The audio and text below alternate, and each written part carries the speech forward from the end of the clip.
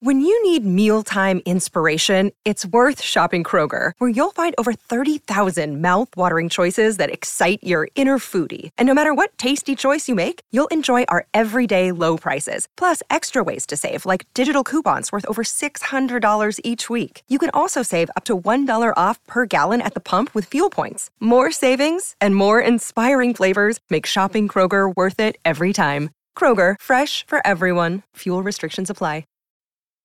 This episode is brought to you by Snapple. Want to know another Snapple fact? The first hot air balloon passengers were a sheep, a duck, and a rooster. Ridiculous. Check out Snapple.com to find ridiculously flavored Snapple near you. Another day is here, and you're ready for it. What to wear? Check. Breakfast, lunch, and dinner? Check. Planning for what's next and how to save for it? That's where Bank of America can help. For your financial to-dos, Bank of America has experts ready to help get you closer to your goals. Get started at one of our local financial centers or 24/7 in our mobile banking app. Find a location near you at bankofamerica.com/talktous. What would you like the power to do? Mobile banking requires downloading the app and is only available for select devices. Message and data rates may apply. Bank of America NA, member FDIC. Look, Bumble knows you're exhausted by dating. All the must not take yourself too seriously and 6'1" since that matters. And what do I even say other than, hey? Well, that's why they're introducing an all-new Bumble, with exciting features to make compatibility easier, starting the chat better, and dating safer. They've changed, so you don't have to. Download the new Bumble now.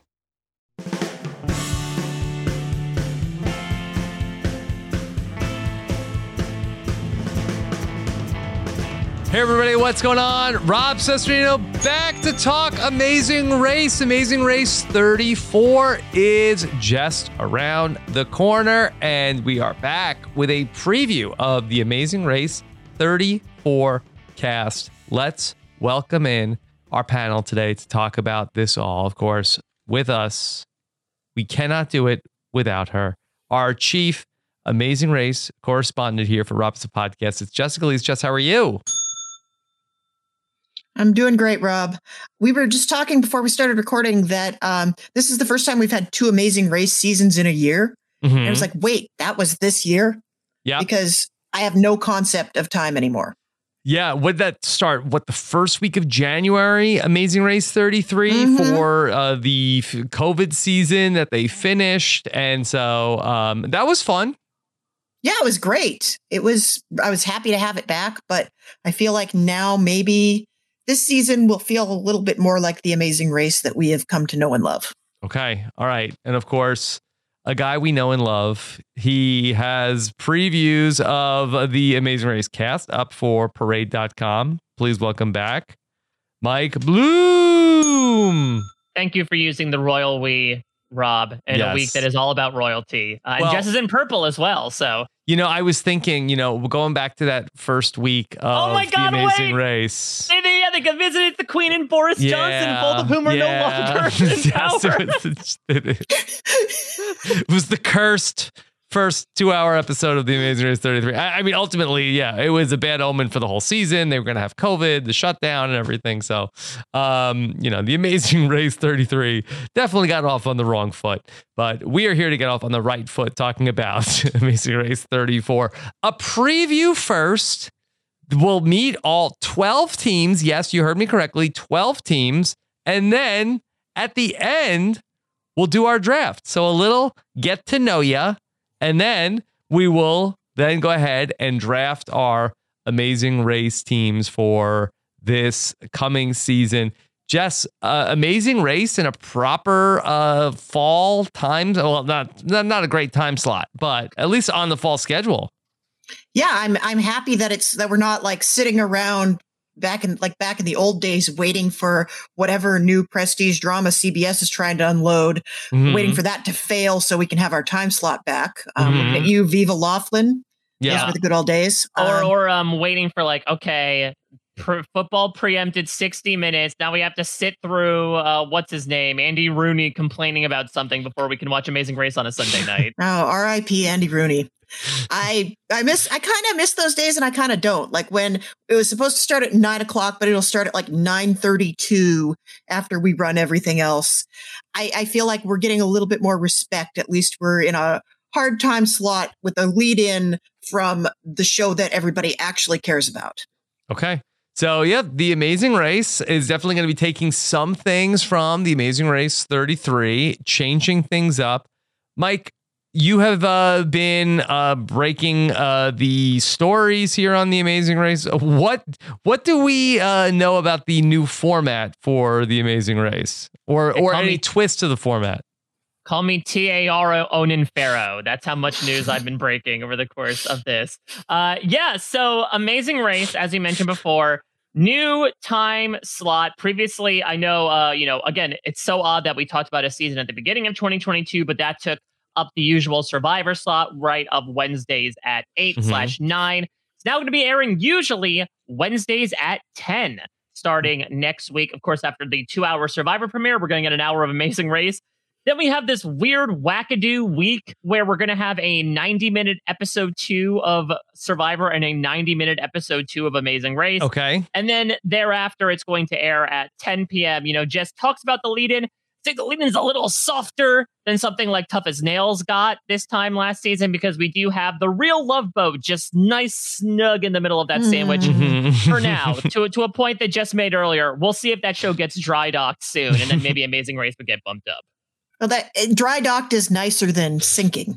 Yeah, they'll make it to land at the end of the day. But yeah, so this season of The Amazing Race has a couple things to tout for it.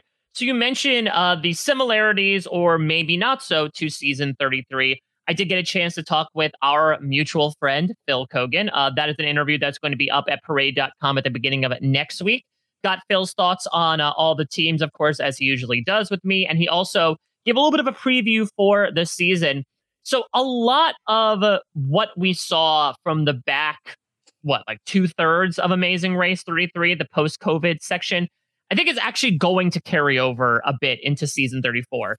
The charter flight is staying for now. There's still going to be a lot of self-driving. They still have the COVID protocols in play. I do think we're going to be visiting, I'd say, some more industrious places, like we're going to Florence as an example. We're not going off to Florida. No, I mean, listen, that would be a hell of a place to finish. If you're worried about COVID, maybe don't go there. They wouldn't have a problem with any sort of COVID restrictions. True. Exactly. So I think we're mainly, though, I think still sticking to okay, let's go out to the countryside where things are relatively separated and out there and do these tasks. We are relatively still staying in Europe. We're going to Austria, France, Iceland, Italy. I know that they are starting in, I believe, Munich as well, which will be the first time that an Amazing Race season has a starting line in a country outside of the United States, where they're actually going to all fly to Munich, and then they're going to do the big pomp and circumstance starting line, as opposed to what we did last season, right? Where it's, okay, you got your first clue on your phone and now fly out to Heathrow and then be able to just run out of the airport from there. We're getting a hard and fast. And that wasn't even a COVID thing. That was the creative decision. Right. And they also did that during the social media season as well. But they're going to do a full out starting line in Munich. And then the one I think new to do for this season in terms of legs and destinations is, believe it or not, 34 seasons in, we are still hitting first. For the first time, the Amazing Race US is going to Jordan, baby. Okay. Finally, a CBS reality show gets there. They've been trying since 2002. True. Yeah. Who would have thought? Very different timeline, right? We recently had, commemorated September 11th and thinking about a very different season of Survivor Arabia back when, before it was Survivor the Marquesa. Okay. So, yeah. So the big takeaways, I would say, from a more structural perspective is that, Rob, you mentioned 12 teams. This is the first season to have 12 teams since season 15. And even back in those early days, so they tried 12 teams for seasons 3 and 4 because it was a big sensation and they wanted to, burgeon out the seasons. And then they put them in for, I think, seasons 10 and 15, but those were used as twists. Where season 10, they did a double elimination twist where a team got eliminated halfway through a leg. Season 15, a team got outright eliminated at the starting line. So it's pretty much always been 11 for a little while. But they decided to add one more team. And the reason why is because of the big, bold, italicized, and underlined, talking point for this Amazing Race season that they've been promoting.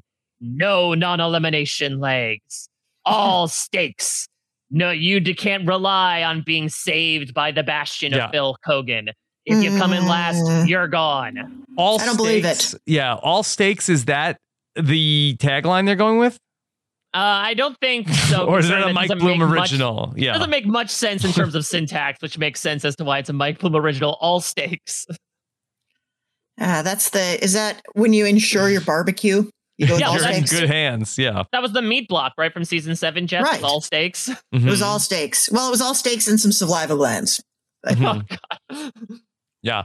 Okay. I love to see it. However, Jess, what is the likelihood that we're going to be still racing? We're not going to call it non-elimination, but we will have it in some way, shape, or form. Somewhere between 100 and 150% likely. There's no way that we don't keep that element in there. I would venture to guess that we're going to have a tighter schedule as we've had in recent seasons, where there's a lot of legs that are keep on racing legs without a pit stop that we just don't see. But I would say there's some of these where we would normally have a non-elimination leg. We're just going to have Phil saying, this leg isn't over yet. Keep on racing. And this is a mega leg or what have you. Oh, I missed the mega leg so much. Mega leg. So fun to say. Yeah, because I think what really gave it away was that even before the cast was released, right, CBS put out this promotional thing of, here are all the pit stops that we're going to for this season. And there were 12 of them. And theoretically, if there was one team eliminated at the end of each leg, that would only make for 10 episodes. So you'd have to imagine there's going to be at least a couple of, hey, take a brief, moment to say hi to me. Here's your next clue. Keep going. Mm-hmm. Yeah. Pretty much. Yeah. Or, if we want to go really dark, it could be they're just thinking that some of these teams will probably get COVID and have to drop out. Yeah. I mean, it happened in Canada. It happened. Of course, they brought them all back. But in that case, then they'd have to put even more non-elimination legs in, right? That's what happened with the Rune in Italia. Got spared 15 times because of the teams that dropped out due to COVID. Mm-hmm. Yeah, that was the lesson that Amazing Race Canada took from last season was we need to just never eliminate anybody ever. So I don't think we're going in the direction of everybody gets eliminated all the time. I think we're going to be, if anything, there will be weeks where we're going to be like, could somebody please just leave the race already? Yeah, I'm fine with rebranding the non-elimination legs. That I feel like is always my least favorite part of the Amazing Race. So I think that this is an idea that has been a long time coming. So happy to see at least the attempt to say, okay, no non-elimination legs, even if we're going to get them in some way, shape, or form. This is a situation where I feel like my intelligence is a little bit insulted. Mm-hmm. I think they're trying to pull one over on the viewing public. And I guess maybe the three of us as, quasi-professionals do not count as the viewing public. But it's like, don't pee on my leg and tell me it's raining, CBS. Mm-hmm. All right. We'll see. We'll see what they do. Anything else, Mike, from the format change that we should be aware of before we talk about the teams? Yeah, the only other thing that I would say is, again, stuff that is sticking around from a season 33. I outright asked Phil, is the U-turn coming back for season 34? And he gave me the big NO. So again, your mileage may vary. I know that stuff with the U-turn is one of the most strategic elements of the Amazing Race. And certainly with season 32, it was a big talking point as to how it was utilized. Disappeared for season 33. Phil sort of gave me the reasoning of just production's fine, leaving it away for a little bit. I don't know if, relatively speaking, anything new is going to be brought in. Just to your point with Amazing Race Canada, I know that they have brought in a fair amount of things over the past couple seasons named after various road hazards. It seems like for this amount of time, the Amazing Race US is very strictly focused on maybe its most simplistic race structure since the very beginning. And that means no U-turns. I'm pretty sure the yield's not coming back. No fast forwards at the moment. Just good, hard, clean, Amazing Race. Well, it's cheaper to do too. You don't have to build tasks that people might not complete. Mm-hmm. Jess, how do you feel about the lack of twists in the race design here this season? Well, I think if we have exciting enough tasks and interesting enough people, we're not going to miss them. Yeah. And certainly I get very, very tired of all the talk over, we're going to U-turn this person and we're going to burn the board and we're going to, we're going to all target. We're all going to the board. Yeah. Burn the board. We're all going to band together and target these people. But on the other hand, I'm watching and enjoying Amazing Race Australia right now, which is basically packed with twists and is barely recognizable as an Amazing Race season at a certain point. Mm-hmm. So I think as long as it's compelling, as long as they're doing things that we enjoy watching, we're not going to miss it. But, if it starts to drag, I might revise that opinion a little bit. Okay. All right. Let's start to talk about our 12 teams that we have here on The Amazing Race. Mike, not a lot of information out there about the 12 teams. No, I mean, what I've been given and sort of what the general public has been given as well are, very short bios, aka basically full names, age, occupation, and location, and obviously relationship. And then sort of like what we've been getting with Survivor as well, there are these 1-minute videos that have been released to social media that give a bit of their background in terms of fandom. Now, that being said, of course, it wouldn't be Amazing Race without a few famous faces on there. What I will say, though, overall about this cast is I know that we enjoyed season 33, but I think there was a lot of understandable griping about okay, apparently the only way you can get onto Amazing Race nowadays is either to be internet famous or to appear on a talk show and have this inspirational story. Not really the case this season. Of course, we are going to have a few notable names. They swerved us. Yeah, but by and large, I do think that the majority of this cast is just full of regular, degular folks, which I know a lot of Amazing Race fans have always sort of had their grumbles about, I think, over the years, especially as of late, when there are entire seasons, cast around. Here are famous people we want to put on the show. Okay. Jess, is that do you feel like that is the case of the Amazing Race fan base is clamoring for more just regular people on the Amazing Race? I think that has evolved over time, Rob. I think people care a lot less about it in this age where anybody can be internet famous if you post the right TikTok at the right time.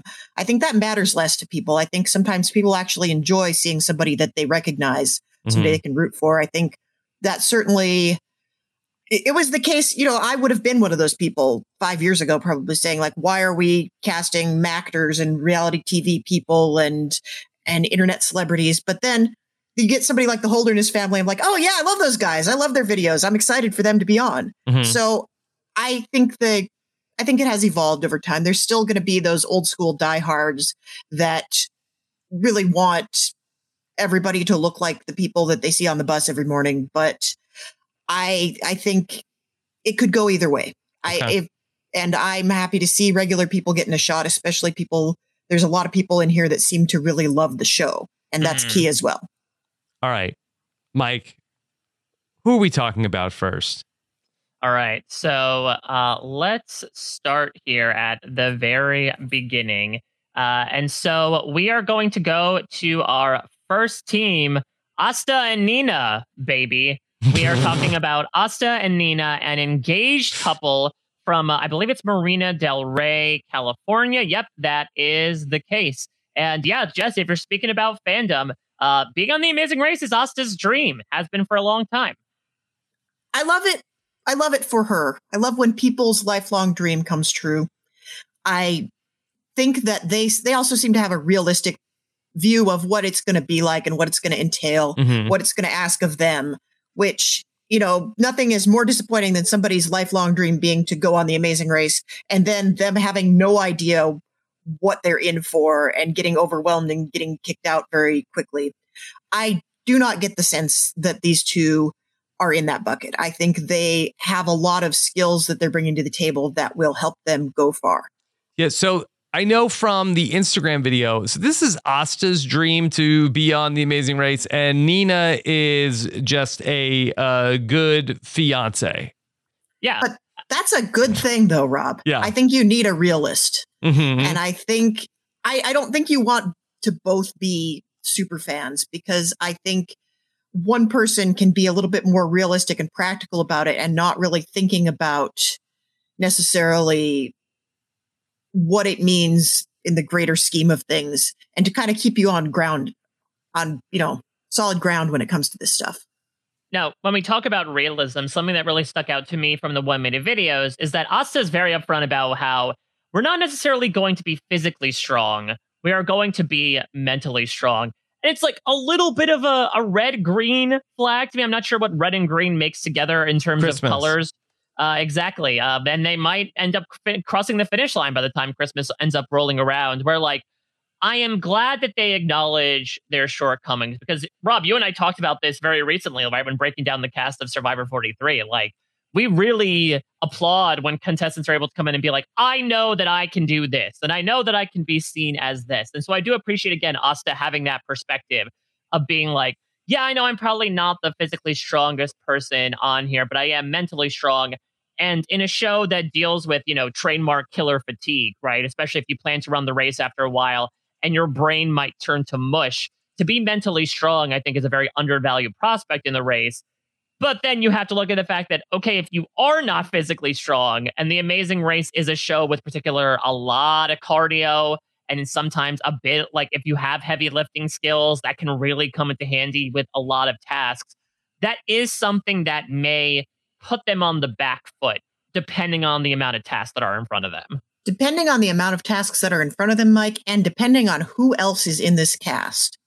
I think as we'll go down the list, there are, with a couple of exceptions, I think this is a cast that is less beastie than previous casts. I think physical strength is a lot more level in this cast. And I think it's not going to be like, they're not up against ultra marathoners. Mm-hmm. Yeah, it's a good point. And I mean, look at even last season, right? Where we saw people like Ryan and Dusty and Anthony and Spencer beast that first, round of stuff. And we're saying, okay, this makes a lot of sense just given their skill sets. But then once The Amazing Race came back and things pivoted a bit more to like more dexterous, detail-oriented skills, that's when Ryan and Dusty kind of hit the skids and allowed Raquel and Kayla and Team Holderness to really take the lead on the race. So again, if they skew back towards those tasks, I feel better about Asta and Nina. It should also be mentioned that like Nina is a veteran as well. So like, I think she is also conditioned to some of these circumstances too. So it seems like they're going to be a lot of fun. Actually, I will mention, to spoil a bit of my article, Asta had a run-in with Phil Keoghan years before she was cast on The Amazing Race. Yes. Was she trying out for Tough as Nails? No, if only, because I think her career is like in business development, VP of operations. So I don't exactly know if she qualifies for it. He was in an airport. I don't know. Oh, he was filming that commercial? It could be, yeah. And Asta ran into him and said, like, I'm a huge fan. I want to be on the show someday. And he's like, yeah, go ahead and apply. And look at this now. It's not on the level of, like Chelsea Meisner sending Jeff Probst a drink when they were in Hollywood during a random chance night. But it's still always fun when like, oh, hey, I ran into you a few years ago at this airport and now you're actually on the show. Yeah, this would be like if one of us was on the show. And it's like, oh, yeah, we used to do a podcast with Phil Keoghan back in the day. Mm-hmm. Although I think we might be too close to Phil now to ever be on The Amazing Race. Yeah. That's our one thing holding us back for being on the one show. Thing. Yeah. The only thing. Yeah. That and the desire to do it. Yeah. There's that as well. Also, really nice to see Asta and Nina on The Amazing Race. That I think that, and stop me if I'm wrong, I feel like that there have been very few lesbian teams in the history of the show. Very, very long Specifically time. in the US version of the show. Yeah, I want to say, Jess, like Carol and Brandy might be the first one that I can think of. And that was back in season 16? Yeah, that was going pretty far back. And let's hope they get a better edit. I will also say, to overview this cast, there's a lot of love going on this season. A lot of couples. And to your point, Rob, though, I am glad that it obviously spans a larger spectrum than we are particularly used to. But yeah, a lot of romantic relationships happening, particularly in this season of the race. Mm-hmm. Yeah. This is the first lesbian team in my history of covering The Amazing Race here, which is now going back from just when did we start? Amazing Race 21? 21. Yeah. You did 20 without me. Okay. The nerve. Mm-hmm. I didn't know you yet, but yeah. That's true. Okay. So, I mean, remarkable. Yeah, that's kind of nuts that hasn't happened more often. Mm-hmm. Yeah. Okay. Asa and Nina. Okay. We'll see where they go in the draft, but, got to feel pretty good about them. No red flags here. Hopefully red and yellow flags that they'll be seeing over the course of their time in the race. Mm-hmm. Let's move on to our next team here. We're keeping with the love theme. So this is Abby and Will, and they are childhood sweethearts, high school sweethearts. They have been dating for 8 years, and surprise, surprise, they're big fans of The Amazing Race. Okay. All right. Yeah. So they have known each other since they were in kindergarten. Mm-hmm. And now, how old are they? So they're 24 and 25 now. So I guess, I mean, how much time did they spend together? Were they together like their whole lives and then became a romantic duo? So they've been dating for 8 years. So they theoretically got together when they were like 16 years old. I don't know if this is like a Corey and Topanga thing where they were separated for a while and she was too weird for him or he was too much with his head in the clouds. And then they finally got together. But yeah, they've been together for a little bit. And this is a case maybe unlike Asta and Nina, where these two seem to be like in tandem fans of The Amazing Race. The one thing they tout in their video is that like they would sit on the couch watching Amazing Race and like game plan their way through how they would do each of the tasks.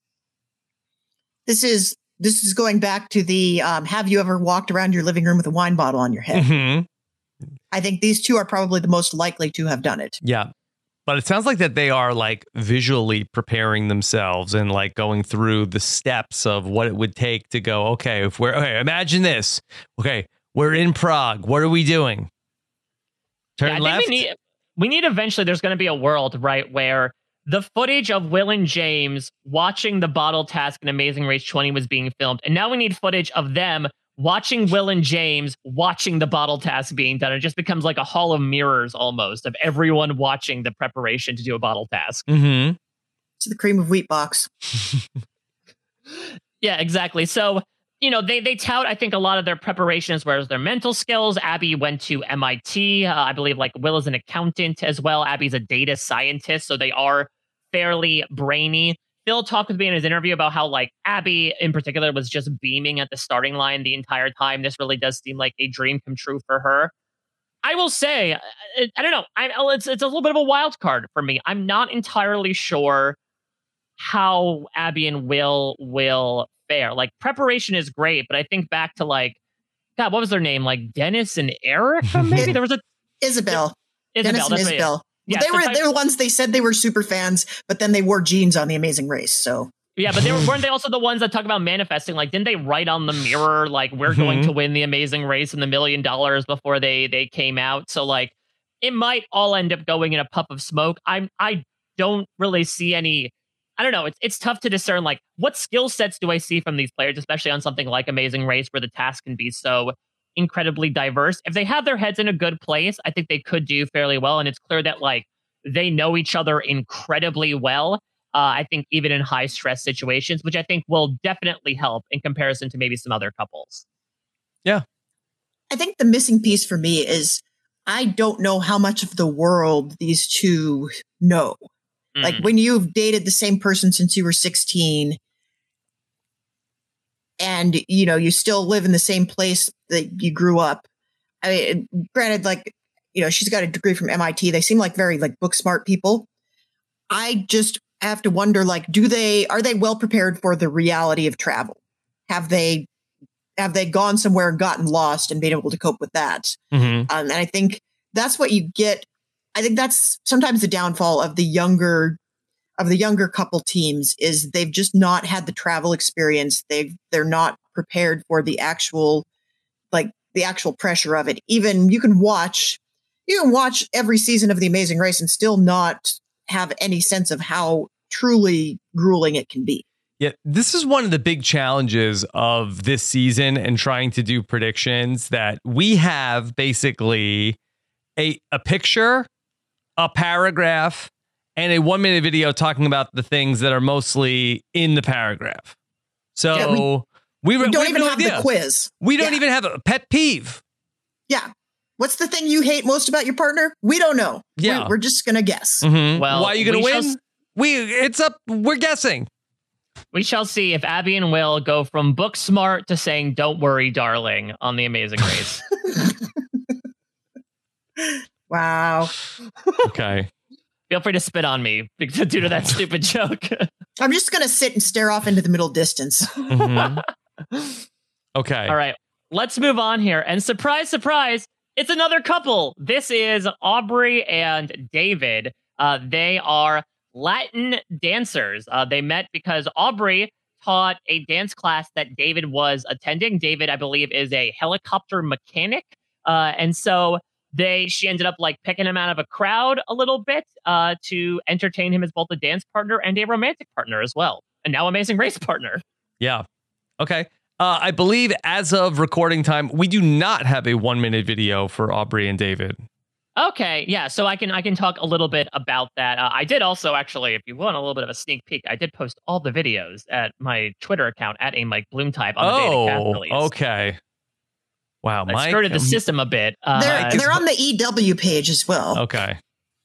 But yeah, basically the story is that Aubrey taught David, and she invited him into be in her dance company, and that this is a couple that I think touts each other's balancing skills. Surprise, surprise. A lot of couples are going to say this, right? That they're particularly well balanced.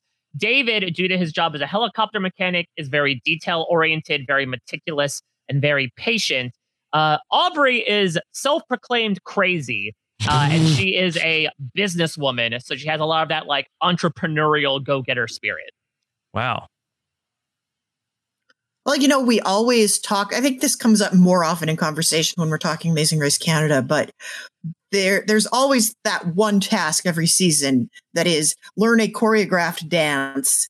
And there's always one team that cannot do it and gets upset and there's crying. This team is going to ace that task. Or it will be one of the worst 5 holes in recent memory. We haven't had a good 5-hole in quite a while, Rob. I'm not going to say I want that for them. Yeah. They seem like very nice people. I'd like to see them succeed, but I think there's always some kind of learned choreographed steps thing. And I think if you're a ballroom dancer, you have a little bit of familiarity with choreographed steps.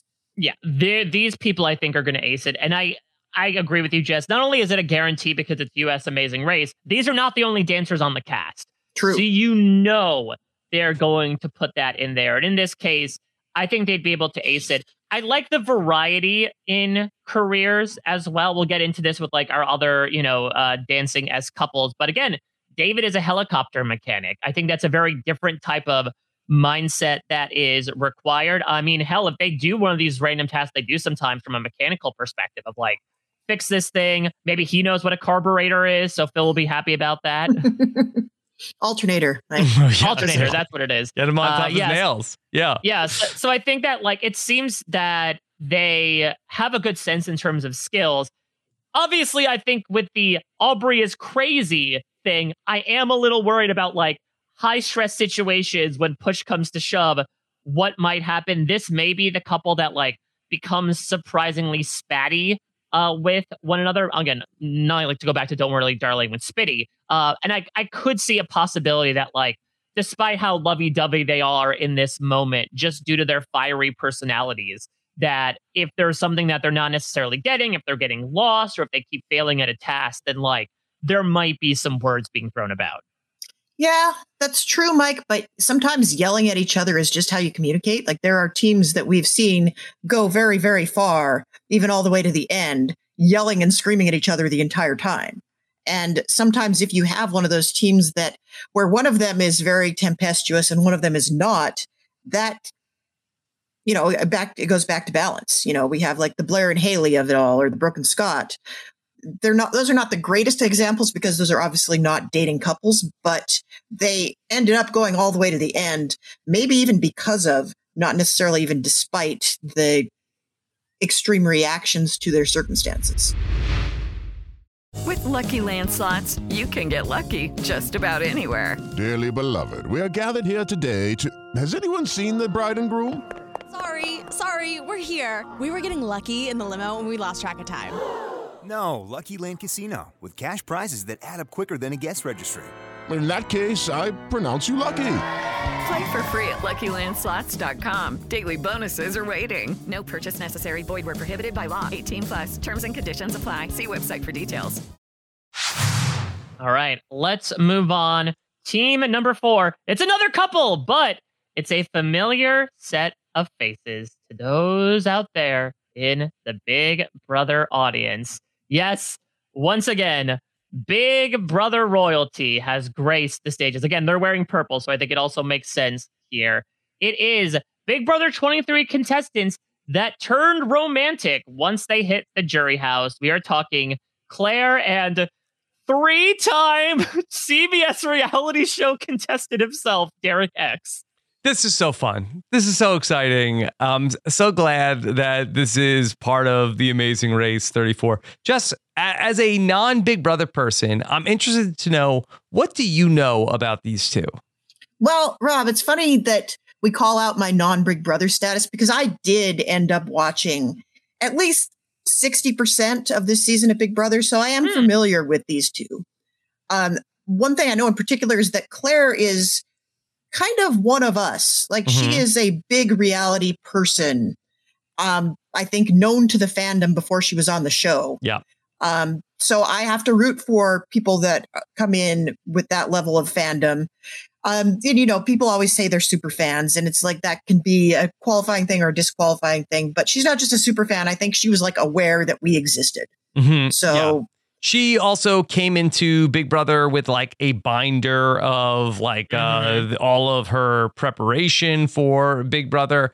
I don't know if she has any other resource like that similar for the Amazing Race. But Mike, I think it's reasonable to imagine that she has it. Or maybe it was so unuseful, maybe she didn't even bother.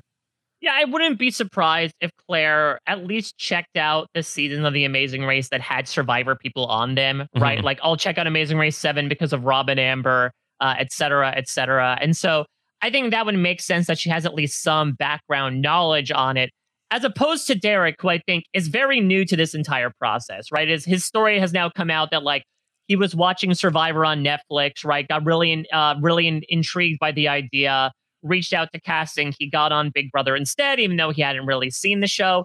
Claire has now caught him up on seasons of Survivor. So I imagine it's safe to say he doesn't necessarily know Amazing Race terribly well. But if there's one thing we know about Derek X, is that he's like kind of unnaturally good at like a good amount of things, even if he has no preparation for it whatsoever. And that's sort of like the Amazing Race in a nutshell, is it not? Yeah. Yeah, you never know what you're going to get there. But he also, you know, this being his third CBS reality show, there you cannot discount the asset of being used to having a camera in your face right out of the gate. I think that gives you a little bit of a head start. I think everybody gets used to it over time, but they already know what the camera wants from them. They're able to tune it out. I think that will help them in the early stages, at least. Jess, have you watched the Challenge USA? I have not. Yeah, I should have been, but this summer there was a lot on TV. Yeah, well, it's been very fun. Derek X, you know, well, I don't want to spoil things for you, but you know, he is a good challenge performer. Yeah, that's what I hear. Yeah, pretty good. Again, pretty good all around. I think his weakness was just like his size. I would say, again, he is like a skinnier person, especially compared to some of those big brochachos that were on the Challenge USA. Again, won't so much be the case here on The Amazing Race. I think what I do possibly have a worry about, though, is some of the physical aspects, you know, a bit of the cardio stuff. Because I don't know how good these two are in like a cardio high running situation. And so it could be one of these things of, yeah, they might be good at the task when they get to them, but if they have to individually go from task to task, that might be what slows them down. I'm not worried about that. I think they're both in pretty good athletic shape. Yeah, they seem fit enough. And it's also, the show has leaned away from that. Like, when was the last time we saw people get eliminated because of a bad cab driver? Or, it's much rarer for people to get lost and that be the reason they get out. Right. I mean, more so from like a foot race perspective. Yeah. Right? And even from a foot race perspective, when was the last time we saw a true foot race on this show? We did have in the Amazing Race 33 the task of like go up and down like a million flights of stairs to go bring the wine bottles and stuff like that. So I feel like that there are like cardio elements of some of these challenges, but I don't feel like that's going to be the difference for Claire and Derek. And there's nothing in here that I think they're going to struggle with. Mm-hmm. Because they're young, they're reasonably fit, and this is an older cast. Again, it goes back to, we don't have anybody on this task on this season that has been like, here are two Ironman triathletes and all they do is work out. We don't have that. That's not going to be, I think everybody is fit enough. I don't think anybody is like, there's not a lot of crazy fit people. They're both like really fun personalities. Like we really have, this is a relationship that formed, I guess, starting in the jury house. So we never really saw it on our screens, to the point where I think I'm going to be very upset if I see them get into an argument with each other. We've never seen that before. They're too precious. And I don't know if I could handle it.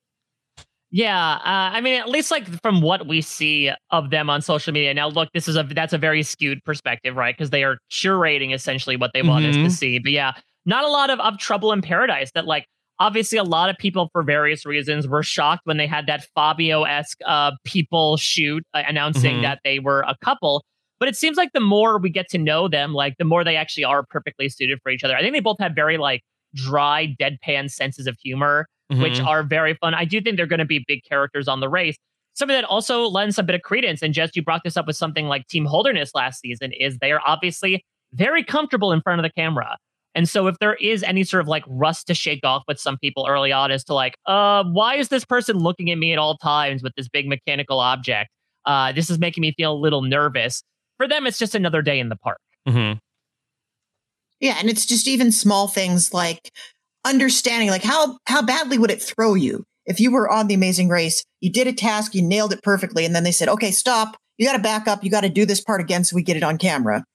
That might throw you a little bit. I think it will throw them a little bit less. Okay. All right, let's move on here to a hell of a story. Here's our first non-couple that we're speaking about, 5 teams in. We're speaking about Emily and Molly, believe this, long lost twins. That's not a story you hear every day. Certainly not. Although, I watch films like It Takes Two, which is a documentary about 2 women that are sisters. Now, potential, or they don't actually, or were they just doppelgangers, separated at birth? We don't know. Yeah. I mean, Mike, you and I watched Orphan Black. Yeah, that's very true. And so 2 more members of the Clone Club here in Emily and Molly. So the story was that they were both adopted to different families. And then through taking like a 23andMe test, I believe, recently, through genetic mapping, they were reunited. And so they really are meeting each other essentially for the first time. They just met a year ago. So I've done 23andMe, and there's that option of like, hey, check this box to see if you want to be in contact with people that may be related to you. And I'm always like, I'm good. I don't want to do that. I had the same option when I did it as well. And I'm like, okay, what year is it? 2017? Yeah, I'm good. I just have a feeling with the current climate. I don't know if I want to be talking with random strangers that I have to have my, DNA linked up to. But yeah, so these 2 have led pretty radically different lives up until now. So Molly, and they both did that.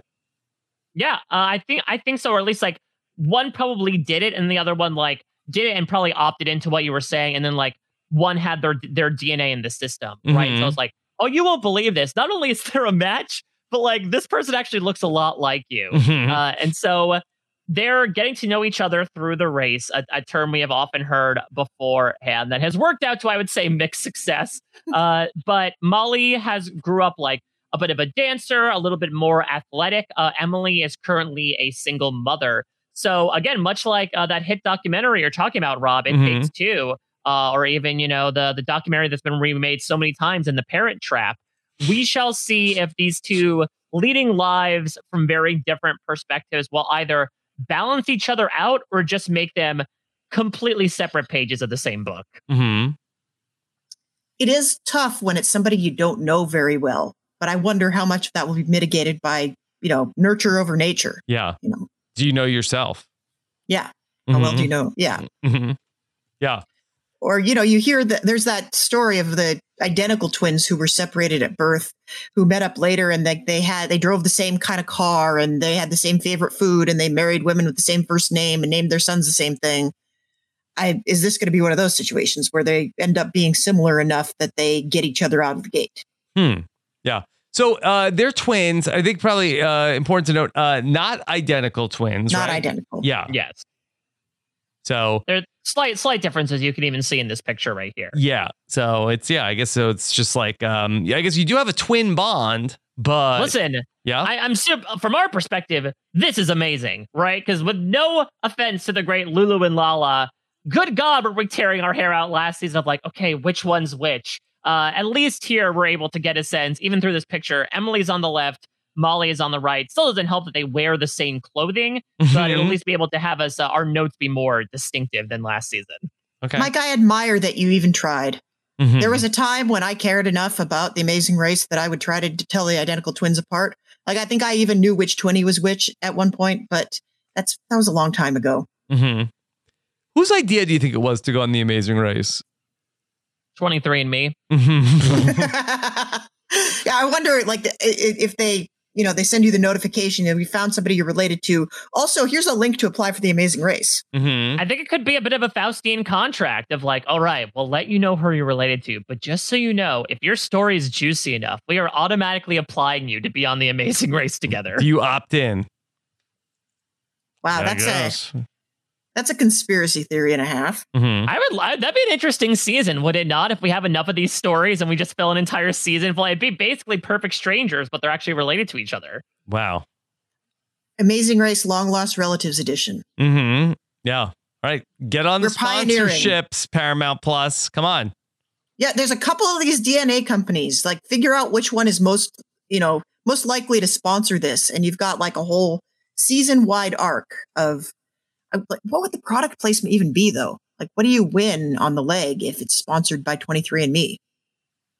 Go back to Mike. You want to go back to your "Don't worry, darling" jokes? Yeah. Yeah. Exactly. Here's a container. You know what to do. Let's see if we can find some more for a returnee season. Yeah, $23,000.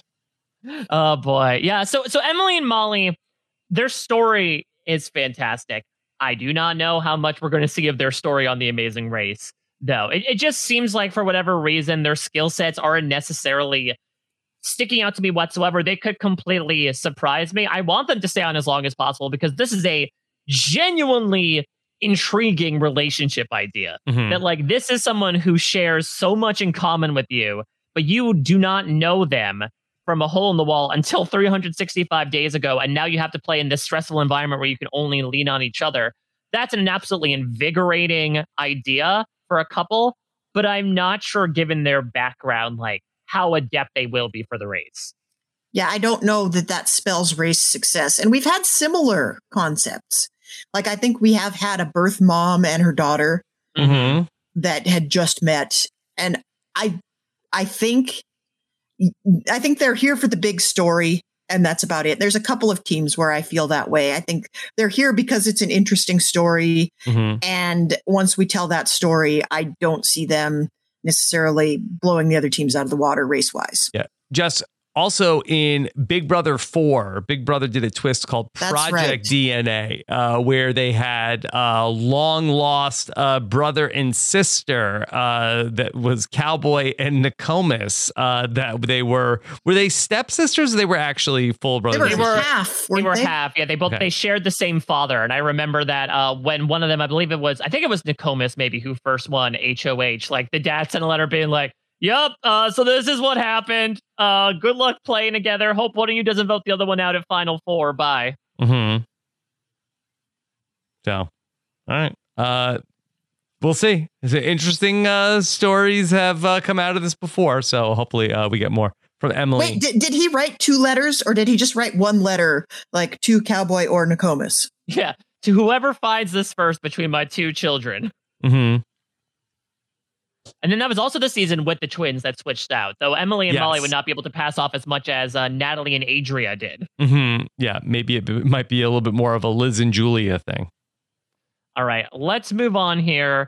6th team, Glenda and Lumumba. Now, these are certainly 2 people who could not switch out and be indistinguishable for many reasons. This is a very recently married couple. Mm-hmm. I believe they just got married 1 year ago.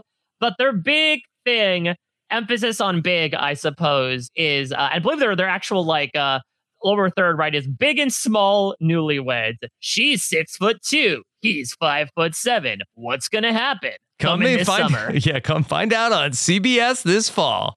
Look, I am all for, as a very tall person. Yes. And, Derek and Claire, the height discrepancy is not quite as much, but I think we should normalize women being taller than their partners. Oh, yeah. This is great. Mm-hmm. I saw these 2. I'm like, I immediately like them. Yeah. Well, they're really fun. They have a fun video, Glenda and Lumumba. And so very excited to get to watch them play on The Amazing Race.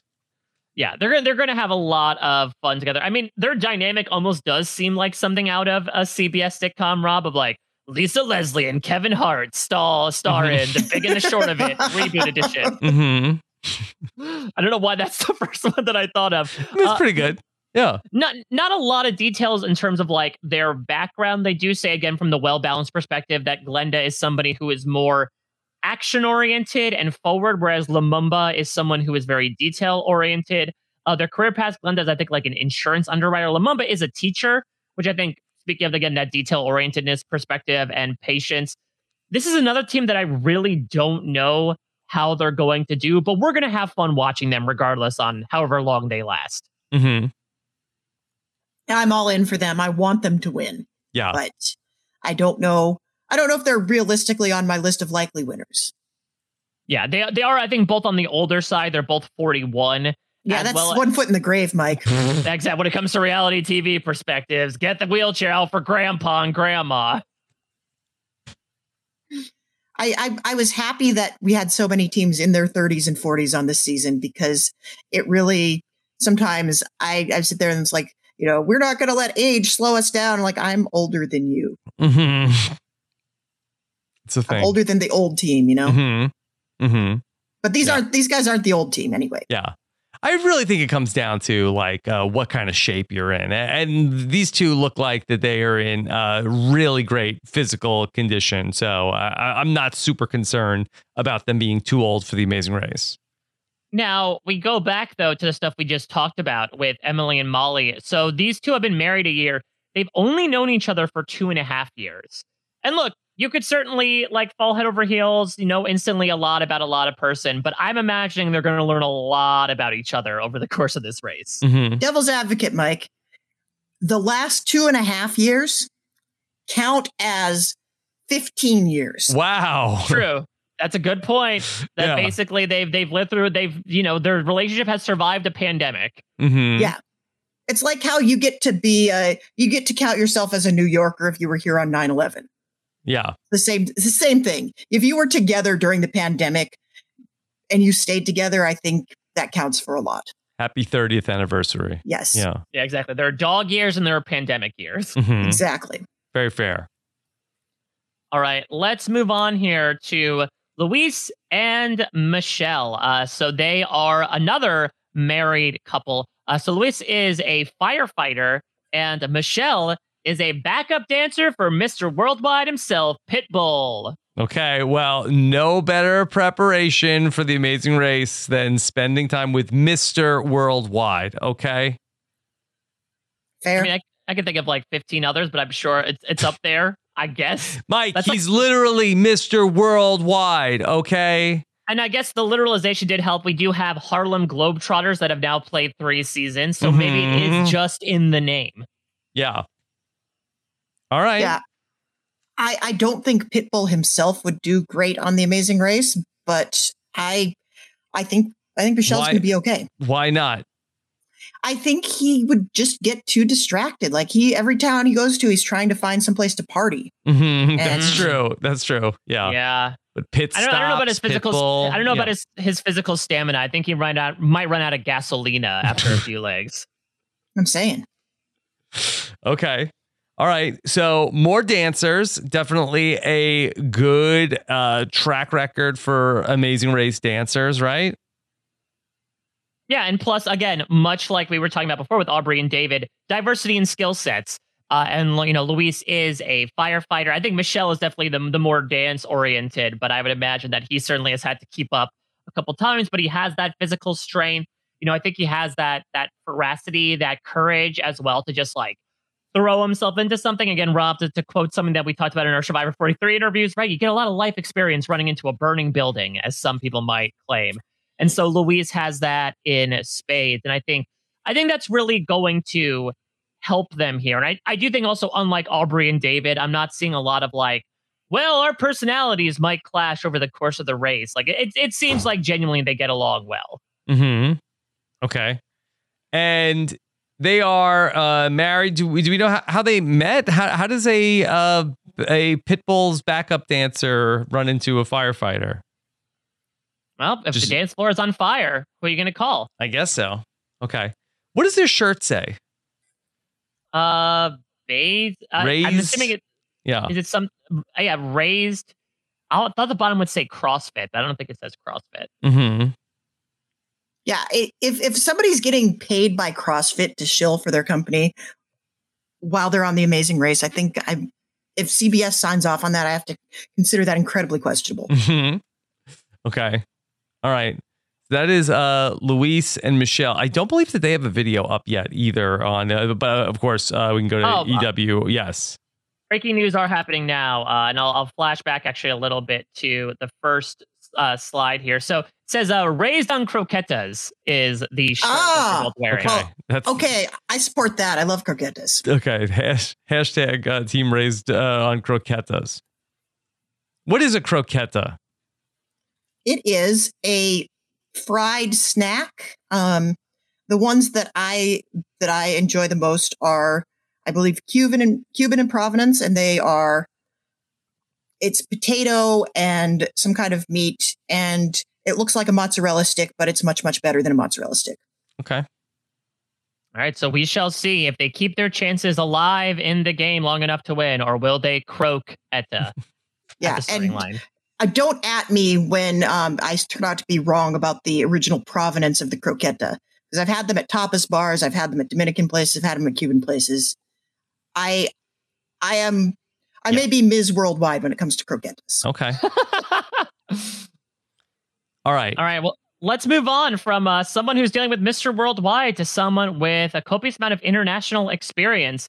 Linton and Sharik, for the second season in a row, we're getting a father-daughter team. And actually, I would say, certainly similar vibes to Arun and Natalia in that here is a father who immigrated from another country to America. In Linton's case, it was Jamaica. And as a result, he raised his daughter, Sharik, here. And much like, again, Arun and Natalia, they have sort of traveled vicariously through The Amazing Race. Linton actually moved to the United States in 2001, which was the year The Amazing Race premiered. And so Sharik has kind of grown up with the show in her household. It's horribly rude when people go on the show and have watched Amazing Race since they were toddlers, given that, we were nominally adults when it came out the first time. I feel so old. Mm-hmm. Okay. Look, what are you going to do?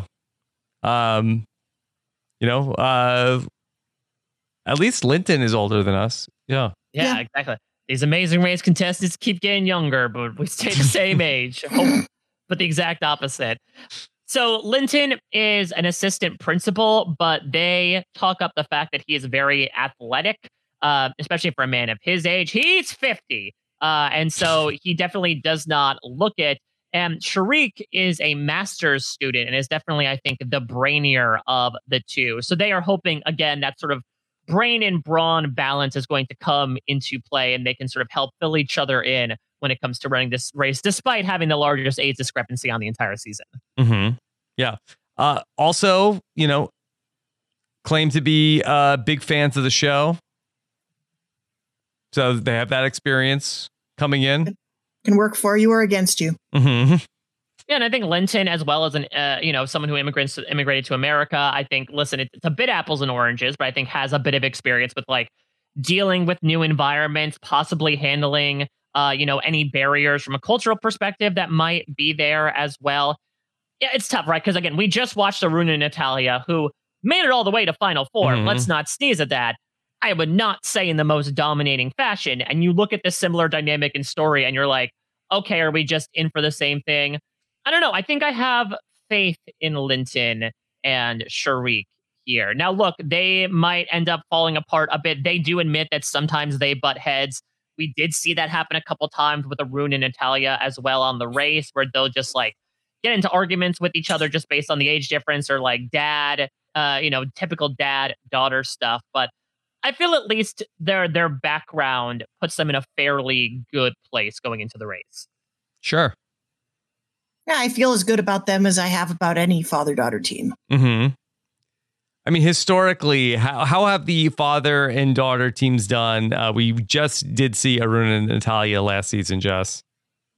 I mean, most of them end up middle of the road. Mm-hmm. Yeah. We have not had any go very far. Yeah, the most successful, I think, was Gary and Mallory when they made the top 3 of Unfinished Business.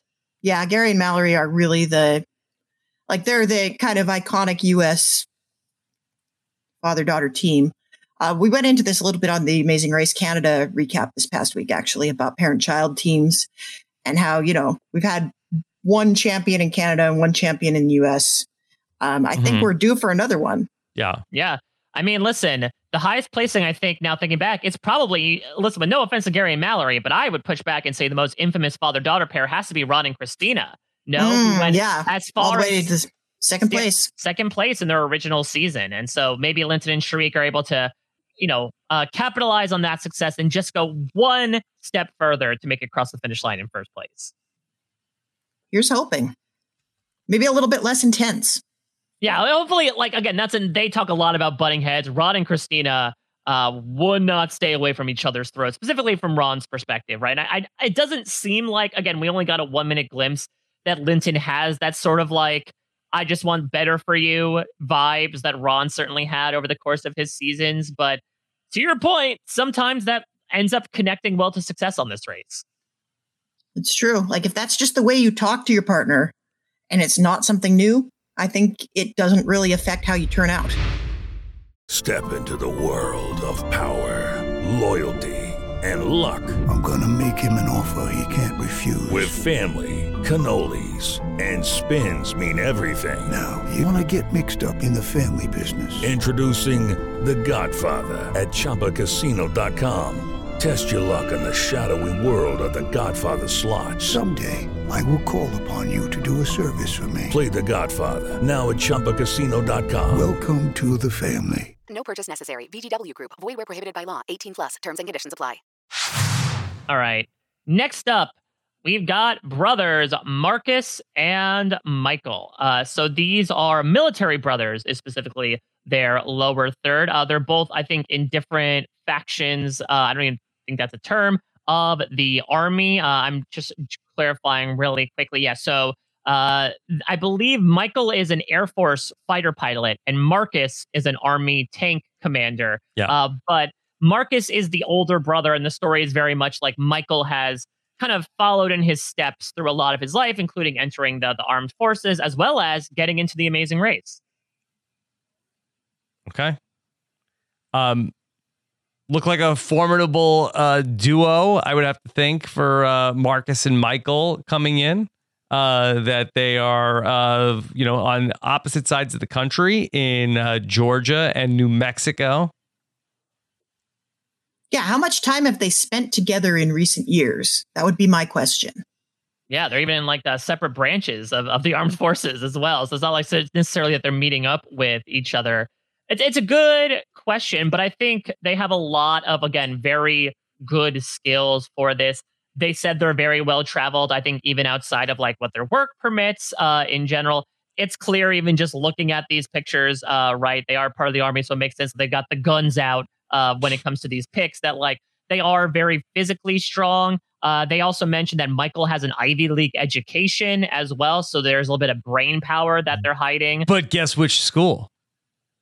Oh, I don't know. I think it's a good question. I'm not sure. Yeah, we would know. None of us know. You have to be a detective to find out. Yeah, and also it's totally misleading, Mike, on your article. Mm-hmm. I thought I was going to be able to find this out because it says, Michael's Ivy League education, and education is hyperlinked. And it turns out that Parade just like throws in random hyperlinks about articles. I don't think you put this in here, but it just links out to inspiring educational quotes. Like, this is not related. Those are our AI overlords, right? They just find little hit words and decide to put random links into articles. Mm-hmm. Yeah. So Marcus and Michael, I mean, coming from a military background, Jess, how have teams coming from the armed forces done historically?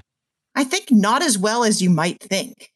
I imagine like being in the military is it's a very particular mindset that you have to have. And it does teach you mental toughness. It does. Obviously, you have to be physically strong to be in the military, but you also, there's a certain amount of inflexible thinking, I think, that happens if you are a career military that sometimes trips you up on The Amazing Race. Yeah. Mike, would you agree with that?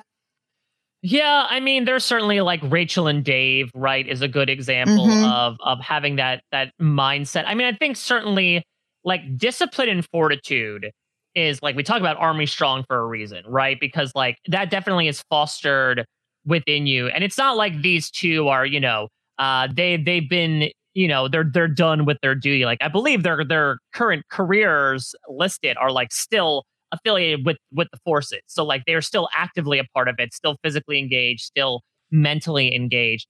I'd be intrigued from like a creativity perspective. Exactly what I'm getting at. Yes. What comes from that? However, again, if Michael indeed has this sort of like more liberal arts Ivy League education, that might be where they can fill in that possible weak spot. But yeah, that's the one thing I can really think of. Though I don't know, from terms of like creativity, I'm trying to think even when it comes to things like cake decorating or painting the door, that's not so much creativity as it literally is, here is a blueprint, just copy it. Mm-hmm. Forgot about painting the door. Oh, Dusty and Ryan will never let you forget it. Okay. Mike, who else do we have? Quentin and Maddie. So these are former cheerleaders for the Los Angeles Rams. Probably could have used them in last week's season opener. And this is actually a very rare dynamic on Amazing Race. The heterosexual couple that are just best friends. Usually when we see a heterosexual team, it's usually either blood relation or dating. But no, they're just really good friends and former cheerleaders. Okay. Quentin and Maddie. There's no like Flo and Zach. We're trying to see if it will work for us. It's like, no, they're just platonic friends. Mm-hmm. Yeah, they look like they are. Again, we have a lot of dancers in this cast. So yep. I think we're going to definitely see something where it's like, learn this local dance. And I don't want hot bad on things. TikTok, Jess. Maybe that's what the Amazing Race is going for. Amazing Race, all TikTok dancers edition. Mm-hmm. Yeah. Oh boy. Well, it's not a great record on CBS reality TV as of late with casting those types of people. No. Yeah. Not much. Okay.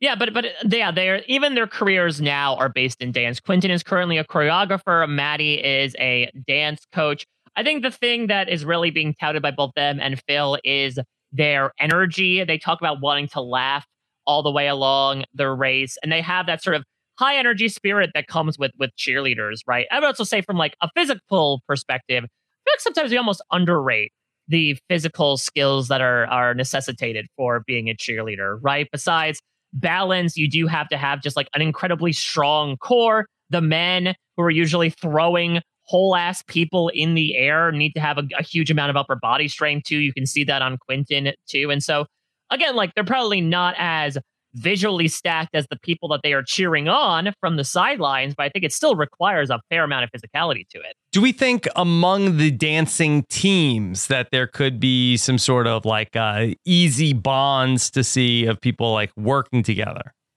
Either that or a rivalry. Rivalry. Like, are we doing a more of a step it up kind of situation? Dance off.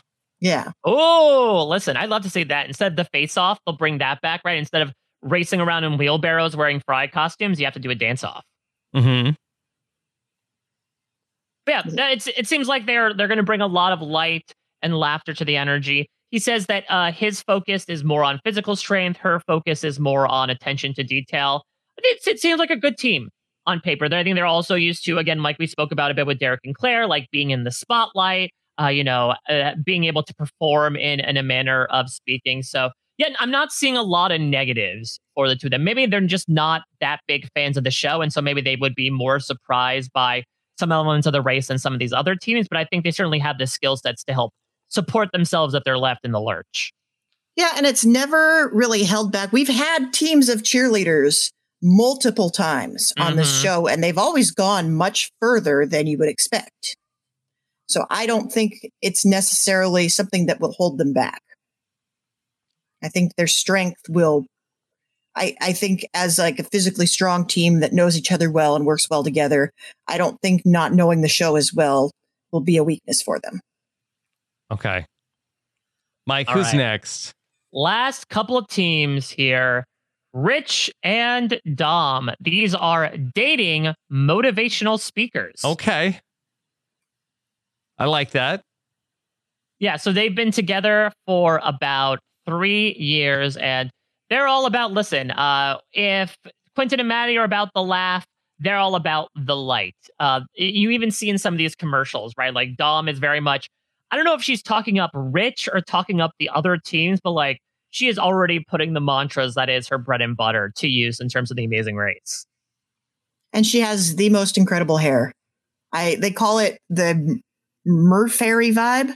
Yeah, so she says she has a Murfairy vibe where she's a little loony, but she says that she's very good at understanding the social game and specifically like understanding and working with people. Again, I'm not entirely sure if that's as big of a deal in a U-turn-less season of The Amazing Race, and especially I think in a post-Mine 5 world where teams are a little less inclined to like hard and fast lock into working with each other for the entirety of the race. But it could work out in certain circumstances where it's like, well, we like Rich and Dom. We want to keep them around. So, yeah, we'll give them the answer to this. Yeah, maybe that they're just like so motivating that nobody ever wants to see them out of the race. Yeah, they make you want to be your best self. Of course you want to keep that around. God, we love them too much. We can't risk letting them go. All right.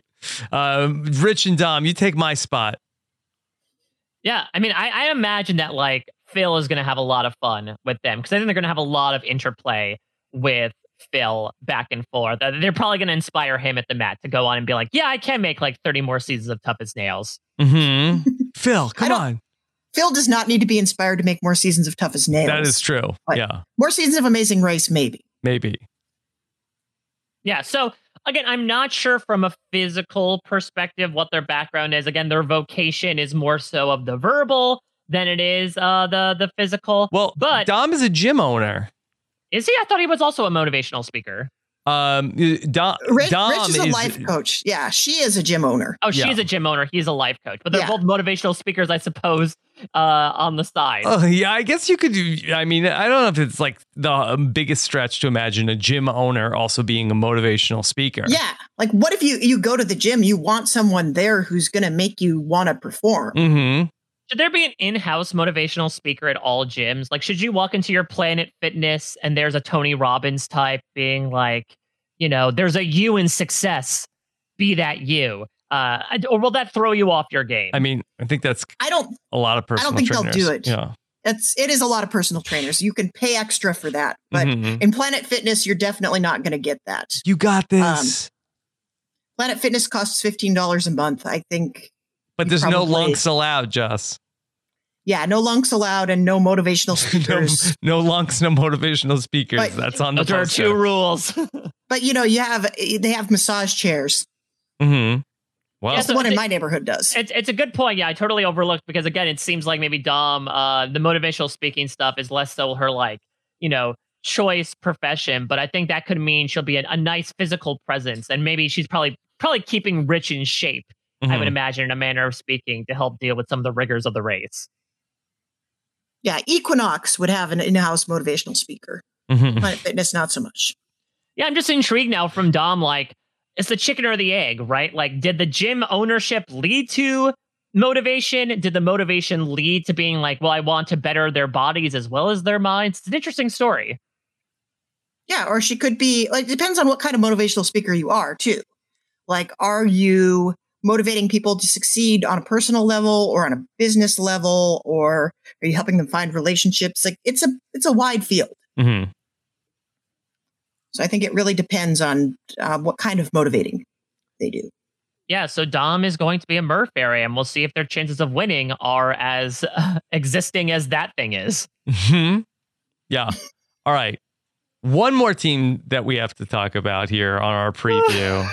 Very excited. Do for we this have one. to? Yes. Rob is turning. Rob is hulking out as we speak, and turning green. I think is understandable because we are talking about former Jets coach Rex Ryan and his golf buddy Tim. See, I think a lot of people feel like, oh, Rob must be mad at Rex Ryan or not like a Rex Ryan. I love Rex Ryan. Rex Ryan is a big character. That the times that he was the coach of the New York Jets were some of the Jets have not tasted success since Rex Ryan has left. So while that maybe if you talk to me in 2013 and he was coaching the Buffalo Bills, that the wounds would be fresh. No, the Jets have only sniffed the playoffs once since Rex Ryan has been gone, and he's been gone 10 years. So I love Rex Ryan. He is a big character. He's a big personality. I really question how well he will do on The Amazing Race, because when he was the coach of an NFL franchise, people are like, boy, I wish Rex would take this more seriously. Now, here he is on The Amazing Race. I just imagine him going to the different tasks and just goofing around and not does he have a fire in his belly to compete in The Amazing Race? I suspect not. But for the 1 or 2 episodes that we get him, I think it'll be very fun. Well, you can see by looking at the photo that he's not taking it seriously, because this man is not dressed for The Amazing Race. He's in sweatpants. Yeah, he's not in athleisure. He's not wearing anything that moves with you. He's wearing Hanes sweatpants and a long sleeve t-shirt that's about 3 sizes too big for him. And it's one of those Gildan t-shirts, the cheapest possible ones that you get printed up. He's not wearing anything that wicks away moisture. Yeah. To the point, Mike, that is this a Scaramucci here? Is this even a real team on the race?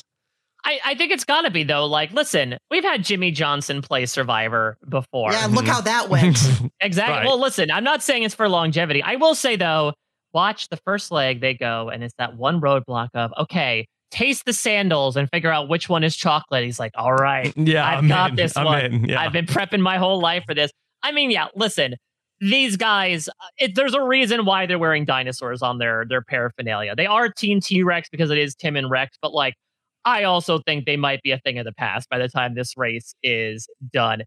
Though their story, so when Rex Ryan was announced to be on this, there was a lot of questions, right, as to okay, is his son going to be on this? Is his brother going to be on it? Or it's his brother, yeah. No, this is a man his wife, by the name... famously, yeah. Yeah, exactly. This is a man by the name of Tim Man, quite literally.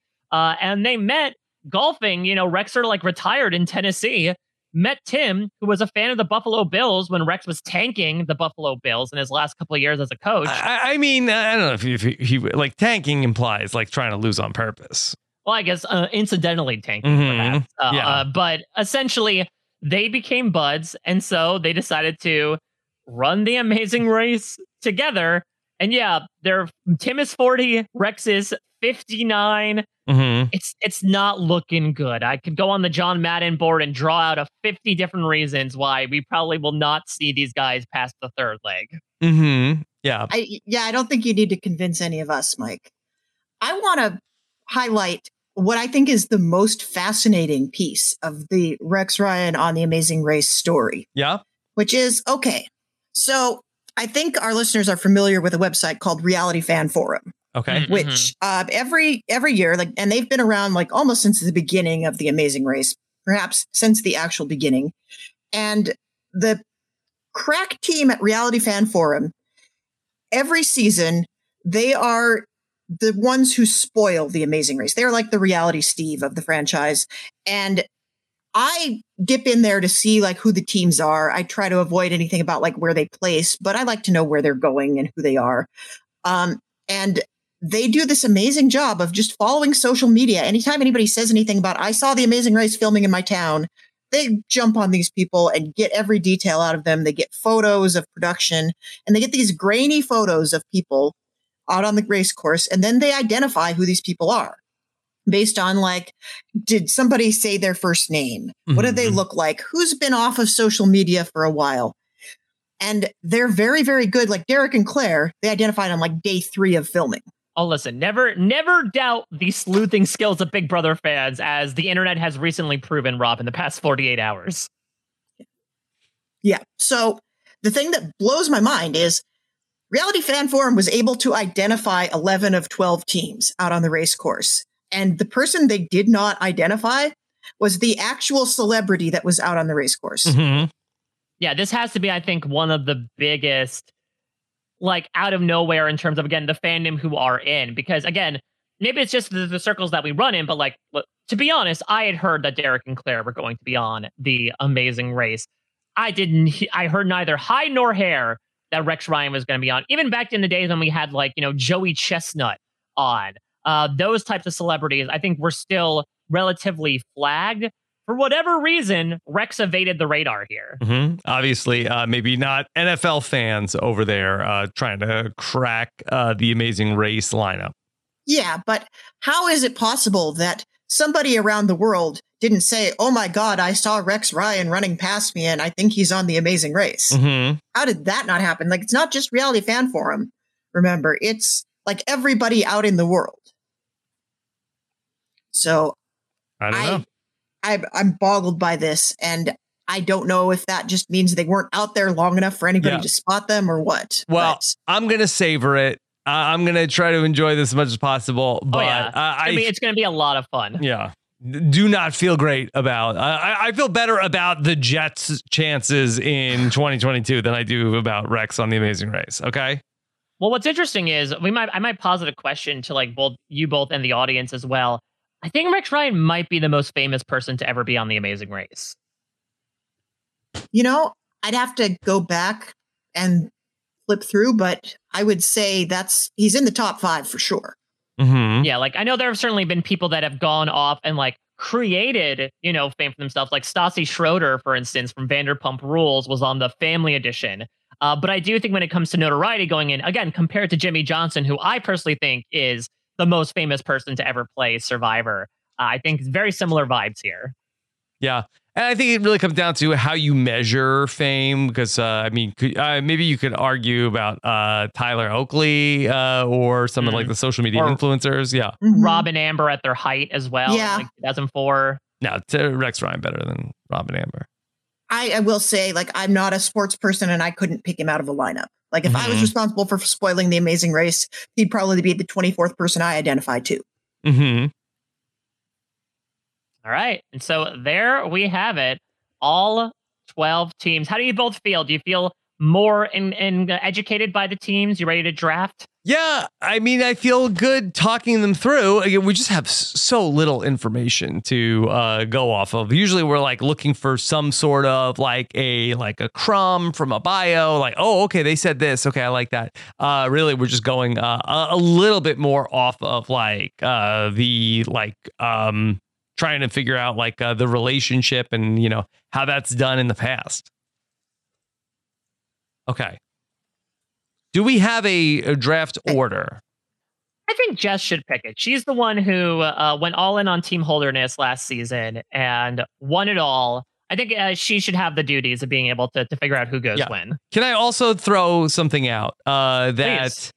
Should we? Okay, there are 3 of us here. Okay, 12 teams. While the math does work perfectly. I do like it when there's the possibility that people we didn't draft go on to win, and we look foolish. Should we only draft 3 teams each? Or do you like the symmetry of everybody being drafted? I like the symmetry of everybody being drafted. Okay. I think when there's an odd number, I like having the outlier team. But I think for this exercise, we've got the 12 teams. This never happens. We might as well. All right. Take advantage. All right. So Jess, what is the draft order going to be? Well, how did you guys do between the 2 of you? I feel like, Rob, maybe we should have you go first, because I'm pretty sure that if there was some kind of like scoring metric, I think you were in 3rd. Mm-hmm. Yep. Historically, not a great. This isn't my best draft. Okay. Yeah, again, much like your beloved Jets, right? Like, you don't have a great last season, so you get first pick in the draft. Mm-hmm. Exactly. That's how I feel about it. Okay. All right. And then who's up second? Followed by Mike, and I'll go 3rd. Okay. Is it a snake draft, or is it back 1, 2, 3? Let's just go around 1, 2, 3. Okay. All right. I will go with the first pick overall. I'm just gonna go with history here. I'm gonna take Marcus and Michael. Yeah, that was gonna be my pick as well. I was ready to lose myself with Eminem. Okay.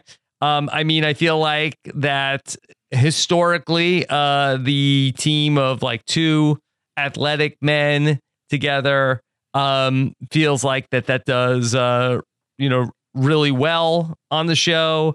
That I kind of got hosed on the Eminem pick last season, but we don't need to talk about that. And then I don't know. It seemed like both seem like smart guys. Military background. I'll take Marcus and Michael, number 1. Okay, great, Mike. To you. Yeah, so I'm gonna say, give me a Quentin, give me a Maddie. I'm going to go with the cheerleaders here. Again, I think they are underrated from a physical perspective and a stamina perspective. Seems like they just have a really good head on their shoulders. And I think, their ability to like have a similar skill set, but I think be diverse enough in the way that they approach things, I think is really the key. I think it's maybe a bit overrated to be like, oh, we help fill in each other's faults. I do think it's ideally in an Amazing Race partner, you want to have someone who like is good at the same things you're good at, but approach it maybe from a different perspective in case you don't have the same headspace for it. And I think that Quentin and Maddie, I don't see really any big red flags with them. And I think from even a physical perspective, they're going to be able to at least muscle the way through the first part of the race. Okay. Solid pick, Mike. All right. So with my pick, I'm going to go with Team Big Brother. Okay. Look at this. The only non-Big Brother watcher picking the Big Brother team. I want to reiterate, I did watch this season. So I'm not a Big Brother watcher, but I did watch most of the season that they were on. And so I feel like I did get a handle on their strategic minds. I think they're both solid challenge competitors, and you cannot discount the experience in front of a CBS reality camera. I think that helps them a lot. Mm-hmm. Yeah, they will be really fun to watch. And sort of talking this through, I'm a little regretting that I didn't take them with the first pick, but I'm surprised you didn't, and I'm surprised Mike didn't. Mm-hmm. I think I just really going through the teams like, oh, there's only one team that's 2 guys. I feel like that's usually pretty good. Yeah, I guess so. Mm-hmm. So who you got next, Rob? Okay. Then I'm going to go to the other team I had at the top of my draft board. Aubrey and David, to me, seem like I know that Aubrey did refer to herself as crazy in her bio, but this just seems like a team that seems like that they have some different skill sets that I feel like they are not the super fans, but I definitely feel like that they are a team that could really dominate in a lot of the challenges. So I'm going to go with Aubrey and David. Okay. And I will follow up with the other dancerly couple here. I'm going to go with Luis and Michelle. I talked before about how I feel like Luis's background as a firefighter, I think, could really help them here. They do have that similar dance background as some of the other teams that we talked about. And I think them having a bit of stability in their relationship from what I'm perceiving, I think will also be able to help their dynamic perhaps a bit as opposed to Aubrey and David, who are a bit more combustible, it seems. Mm-hmm. Sounds good. Okay, with my pick, I'm just going to go with the team that I feel like I'm going to be cheering for, the team I want to win. So I'm going to go with Asta and Nina. Oh, nice. You know, they're fans of the show. They're one of only two female teams on the board. I'm going to want them to do well. And I think of the two female teams, I think they're the ones that are going to go further. Okay. Asta and Nina goes to Jess. Okay. With the 6th pick. All right. On to the second half. Okay. I am going to go with, I'm going to take Glenda and Lumumba. Oh, nice. Okay. I think they're pretty fun. I feel like that they have a good skill set. I don't think they're too old for the Amazing Race. And I feel like that they're going to be a lot of fun. So give me the team in salmon. All right. Well, I'll fish for this next one. Let's continue the streak, I suppose, of teams that seem fun, not to be confused with team fun. I'll take Rich and Dom here. Okay. I think that, that last minute thing about Dom owning a gym, I think maybe filled in the one possible gap that I had about them with the lack of physicality. But I think, this is me personally, I think willing them to do well on the race because they do seem like such an interesting team. And it seems like at least a lot of their skill sets would match up and at least give themselves the mental fortitude to push themselves through the toughest things. Okay. So then with my pick, I'll go with the last couple on the board. Give me Abby and Will. I think they're young. They've got a lot of energy. They know each other very well, and they've got a lot of book smarts. So I think their youth might not be on their side, but let's see them surprise us. I think that's a steal at number 9. I think you're right. Okay. All right. So look, while this man may have made some draft picks that didn't work out as planned, and I could name them all, okay? I have to take T-Rex. Yes, Tim and Rex. How they were not the last team off the board is shocking. But no, you have that was a hard pick. That was a hard pick, Jess. Them. Yeah, exactly. I'm rooting for Rob. If either Emily and Molly or Linton and Sharik win the Amazing Race, so be it. Okay, I already blew it by not taking them in the first 3 rounds.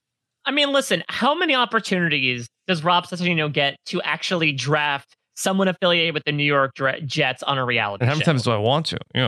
Not since we had the former Jets cheerleaders. Oh yeah, very true. Again, speaking of cheerleaders, back in the day of Tiffany and Krista. Mm-hmm. All right, so yeah, I am making technically the last pick here and relegating Jess. Look, I love me some symmetry. I've picked only male-female teams so far. Let's continue this square dance and do-si-do. I got to pick Linton and Sharik. That was a misdirect. When Mike said, I love symmetry, I said, okay. No. But they're not identical. Not identical.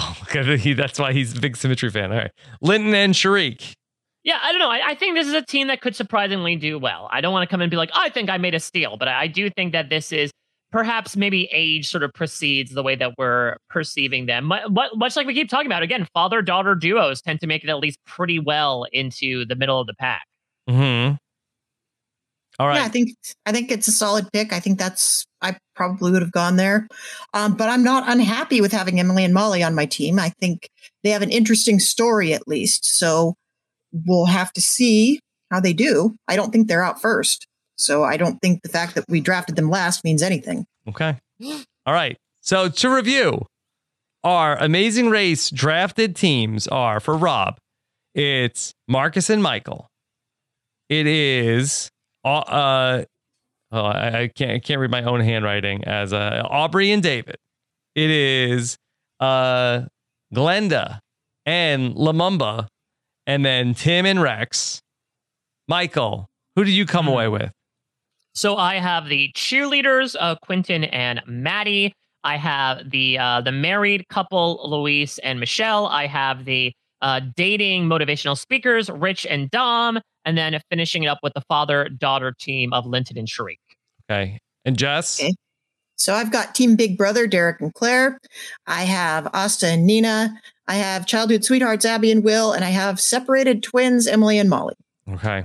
And that is your Amazing Race 34 draft. All right. Should be fun. And we are what? 1 week away, 8 days away? Yeah. And I mean, it really snuck up on us fast. It doesn't help that the CBS reality is such a wonky schedule right now, right? Like tomorrow. Talk us through it, Mike. Okay. So give us the next couple of Wednesdays. Exactly. I feel like I'm doing a weather forecast here for your reality television. So if you're a fan of CBS reality TV, this will hopefully recalibrate you. Tomorrow is going to be a 1 hour episode of Big Brother and then the 2 hour finale of the Challenge USA. The Challenge USA is officially Dunzo, not Enzo, as of tomorrow. Then next Wednesday, September 21st, 2 hour premiere of Survivor 43 and the 1 hour premiere of The Amazing Race 34, which is also, it's so odd. I think this has to be the first time ever that we have 43 and 34, considering that, Survivor has now done away with the theming and now has just titled themselves numbers. I'm sure there are many confused people out there. September 28th is the really weird one, where now it is still Survivor and it's still Amazing Race. There's no Big Brother that night, despite the fact that the season is technically, it's not still going. It will have finished just a few days ago. But they are doing 2 90-minute episodes. So a 90-minute episode 2 of Survivor and a 90-minute episode 2 of The Amazing Race will be a very interesting experiment. I can't think of maybe any time we've had maybe like a 90-minute premiere, perhaps back in the old days of The Amazing Race, but I'll be intrigued to see how different it ends up feeling. And then the week after, starting on October 5th, we get settled into a schedule for the next couple of months at least. 8 p.m. 1 hour Survivor, 9 p.m. 1 hour The Real Love Boat, which I guess could be a subtitle for this season, considering how many freaking couples are on it. And then the Love 10 Plane. p.m. Exactly. And then 10 p.m. 1 hour The Amazing Race. Okay. It just occurred to me, I think they did that specifically so that people could catch Survivor know-it-alls and then hop back onto CBS to watch Amazing Race. I appreciate that. Yes. It was nice of them to do that. Stephen likes to get it over by 10 o'clock anyway, so that's perfect. Yeah, and not that, and I know I'm a noted fan of The Amazing Race, Stephen Fishback. Yes. Noted, again, noted alternate universe, maybe perhaps previous contestant of The Amazing Race in a different variety. Yeah. Okay. That too. All right, Mike, thanks for talking that all through for us. Jess, what's going on for you these days?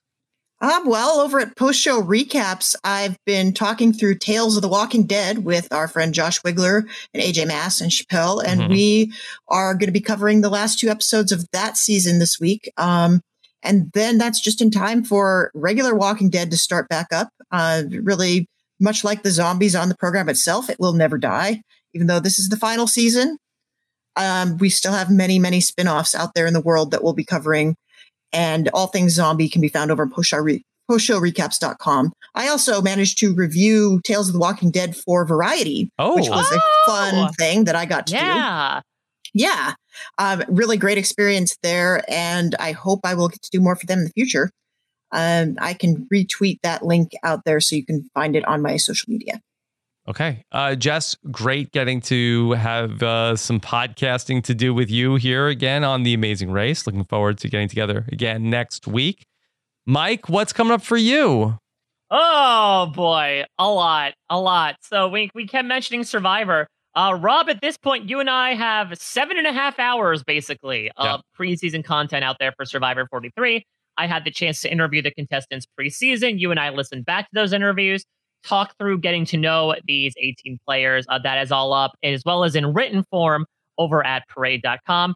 Speaking of Parade, for this upcoming Amazing Race season, as well as Survivor season, Exit Press will be happening. Those will be happening on Thursdays, as assumingly most weeks we'll be talking with an eliminated team. So very much going to keep staying on that streak up at parade.com, where I am also doing Exit Press for Big Brother and the Challenge USA, as those are finishing up.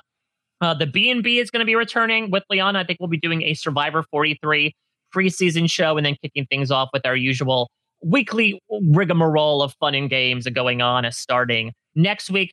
Finally finishing up Survivor South Africa as well, doing the last couple deep dives. And that's not even talking about post-show recaps. So House of the Dragon, recapping that with Grace Leader. Very intrigued, Rob, to get your thoughts on this past week's episode. Really looking forward to getting to talk about it with Josh. I only watched it last night. Yeah, a very polarizing episode, I would say, from across the internet. So lots of perspectives. I thought it was the best one from the season. Oh, interesting. Okay, so excited to get your thoughts on that. I'm, of course, covering The Lord of the Rings, The Rings of Power, as well, doing some Andor coverage, starting something new with Josh Wigler as well that we'll be announcing this week. So, yeah, fall has truly happened. I'm just chugging PSLs at this point and plugging away on podcasts. PSRs, yeah. And I have PSLs on PSRs, and I could not be happier. And I'm excited to get back and doing this, getting to do the weekly recaps as well of these late night installments of The Amazing Race 34. Okay. Well, this was a lot of fun to get back together. We'll also hopefully have an Amazing Race exit press for you this season as well. So be on the lookout for that. Thank you so much for joining us. Take care. Have a good one. Bye.